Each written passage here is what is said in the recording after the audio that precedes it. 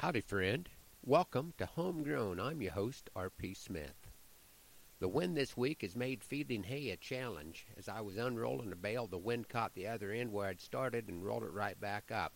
If I hadn't taken a hard ride, it might have come right over the cab of the feeding truck.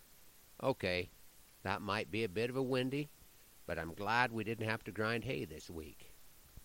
The Dawson County cattle are slick and fat and sleek, while the Custer County cows are thin and tired and weak. My only explanation why things seem to be that way is the timing of the days that Howard's grind my hay.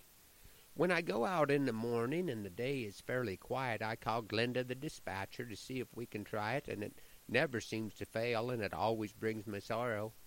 We'll be there first thing in the morning, 1 week from tomorrow. I have the loader fired up by dawn's first morning light when Glenda gives my wife a call and says all is not right. But the mechanic's on the job and they could be coming soon. If no more troubles crop up, they should be there at noon. So scrape the pile to the dirt and feed for one more day. Did I mention that we're grinding for your neighbor on the way?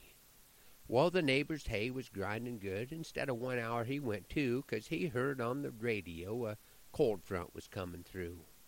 The cold front and the grinder seemed to arrive together. Clem pulled down his ear flaps due to the changing weather, and the wind was really picking up. By now it's blowing 60 per, and the hay just seemed to disappear. Where it went, I was not sure. Until I was down in Dawson County driving round the following day, saw them cows lick each other just to pass it the time away, and they were taking in nutrition, not displaying cow affection.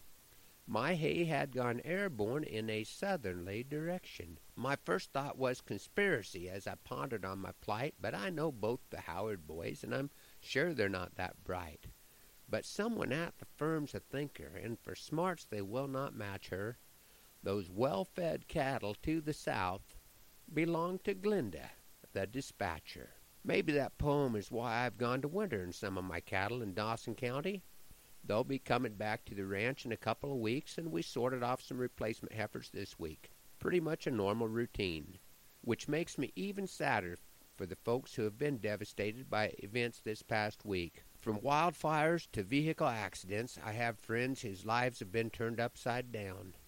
The Bible tells us to laugh with those who are happy and weep with those who are sad, and also to pray for our brothers and sisters. I hope that all you listeners will continue to do that, and be alert to where you can offer a helping hand.